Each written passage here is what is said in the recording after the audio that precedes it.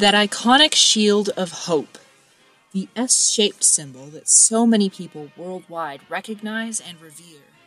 Superman, whether you know him well or not, is an undeniable cultural icon. The last son of a dying planet known as Krypton, Superman is known in image to many.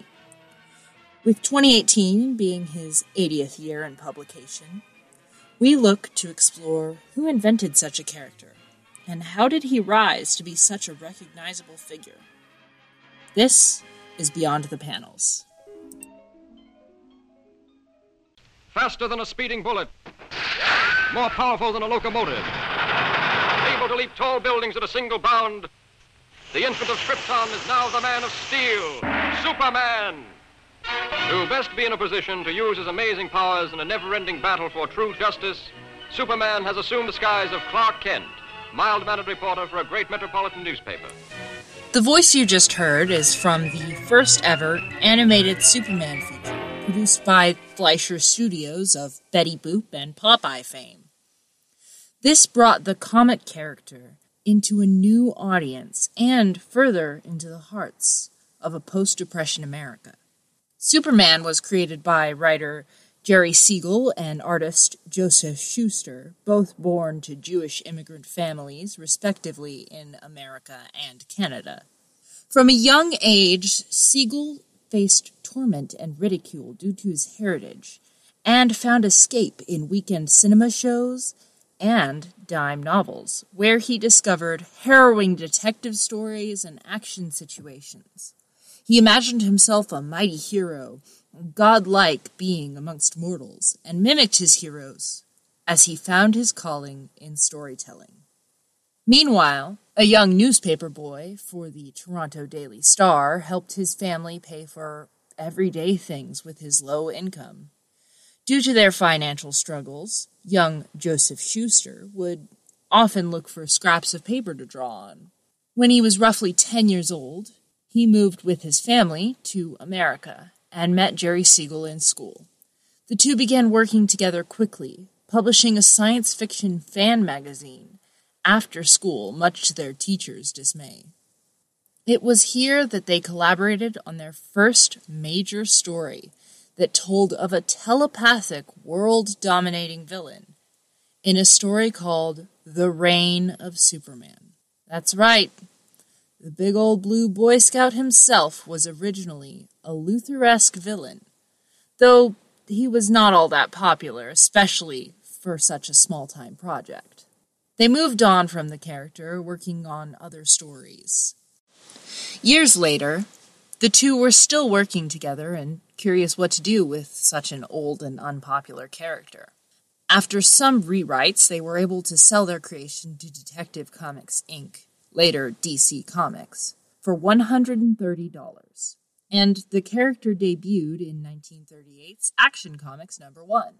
The new Superman, like his creators, was an immigrant to America who wished to fit in and worked at a newspaper like Shuster had earlier in his life. Unfortunately, the two ran into issues when they realized their contract with Detective Comics, Inc. was coming to an end. They attempted to sue for the rights of their character, though DC Comics won as they had rightfully purchased the rights 10 years prior. Unfortunately, this was the end of Siegel and Shuster's work on their creation. The Superman Clark Kent now belonged to the publisher and history as the first successful superhero, though his popularity didn't just come from his unique roots. In the endless reaches of the universe, there once existed a planet known as Krypton, a planet that burned like a green star in the distant heavens. There, civilization was far advanced and had brought forth a race of supermen whose mental and physical powers were developed to the absolute peak of human perfection. But there came a day when giant quakes threatened to destroy Krypton forever. One of the planet's leading scientists, sensing the approach of doom, placed his infant son in a small rocket ship and sent it hurtling in the direction of the Earth just as Krypton exploded.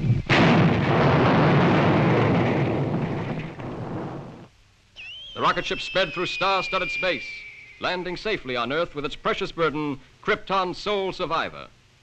A passing motorist found the uninjured child and took it to an orphanage. As the years went by and the child grew to maturity, he found himself possessed of amazing physical powers. Superman debuted in Action Comics #1, forever changing the face of comic books. Here was someone incredibly fast, strong, handsome, smart, and from a distant planet, yet still held a Midwestern American charm. He was the American dream and sold quickly to a hope-deprived people recovering from the Great Depression, a nation that would soon be plunged into the darkness of the Second World War. Superman, over the years, was passed from writer to writer, becoming more powerful as he discovered exactly what being a superhero meant. DC couldn't have their stars failing when people read to see them battle for good and win. He started with small-time villains, slumlords, burglars, and mobsters, as his secret identity provided dramatic tension to readers as he tried to hide from his friends and loved ones, including love interest Lois Lane. His stories spurred his own self-titled comic in the early 1940s that led to a popular radio show and merchandise like toys, puzzles, coloring books, bubblegum, etc. The Adventures of Superman was a hit that led to 17 animated stories by the previously mentioned Fleischer Studios. But with his popularity came competition, other heroes rising to power stronger than the Man of Steel, and thus his powers grew to combat it. Captain Marvel could fly? Superman could fly higher. Of course, that didn't stop them from outselling the original Man of Steel. The spice that the stories needed came from the Adventures radio show in the form of Superman's homeworld, Krypton, and the infamous green weakness, kryptonite. He also gained iconic rogues such as Lex Luthor, the Ultra-Humanite, and the Prankster. World War II hit, and Superman became a symbol of American power and patriotism, joining the ranks of Nazi punchers the world over, along with Lois Lane and new characters, Newshound manager Perry White and Paperboy Jimmy Olsen. In 1948, Superman made his first live-action jump to the silver screen in Superman. 2 years later, following up with Atom Man vs. Superman, the Superman being brought to life by Kirk Alyn. George Reeves later took up the mantle for another movie in the 1950s, as well as a spin-off TV show named after the popular radio show. With the rise of comics, paranoia of the public also arose. Comic books were slighted and inciting violence in youth, causing the industry to create a self-regulating Comics Code Authority, which you can hear more about in our first episode. It was at this time Otto Binder, already successful for writing Superman's competition, now joined the company to develop the character further. It was Binder and Al Plastino who invented Supergirl, Clark Kent's Kryptonian cousin, the cybernetic villain Brainiac, Kandor, the shrunken and bottled lost city of Krypton, and the futuristic Legion of Superheroes. Binder was arguably one of the largest influences on the character's world, expanding the cast with characters still loved and feared today. Superman went on to survive the Vietnam War, though fell from his spot as DC's Golden Boy to the equally popular Batman in the 1960s. He fell behind and became a little more ostentatious in his adventures for some time. When the 1970s came, they brought all kinds of revamps to the character, giving Denny O'Neil, Elliot S. Magin, and Cary Bates a shot to try the new Clark, a television reporter, a modern man.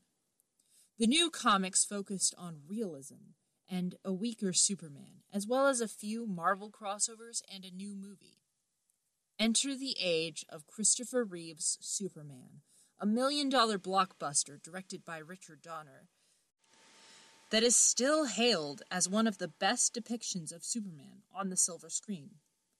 The success continued with its 3 sequels into the 1980s, though Donner stepped down for movies 3 and 4 to make room for Richard Lester.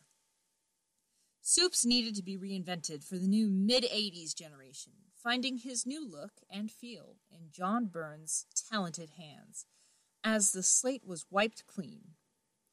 Byrne's 1986 miniseries, The Man of Steel, redefined Superman, his supporting cast, and his mission statement, even reworking his origin and continuity in the wake of the massive DC crossover, Crisis on Infinite Earths.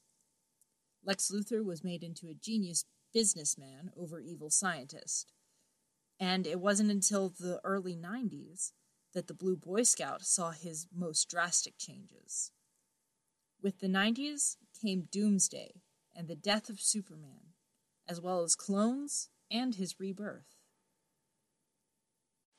Through 80 years, Superman has rarely left the public's eyes or hearts through animation, radio shows, live-action television and movies, and the ever-important comic books. But what has made Superman last so long isn't his insane powers or crazy villains, but rather his roots of an American immigrant who simply wanted to do his part. This core has remained with the Man of Steel throughout his history and continues to make him the character who is so adored. And it all started with 2 Jewish American immigrants. Thanks to Larry Tye and his book Superman, The High-Flying History of America's Most Enduring Hero, as well as History.com and DC Comics for this episode's historic information. A special thank you to our historian and editor, Kevin Bertro, for all his help with this episode and others, as well as Amelia Johnson for our unique theme. For more information and updates, check our website, beyondpanelspod.wordpress.com, or check the description of this episode for a link. Thank you for listening, and I hope you'll join us next time, Beyond the Panels.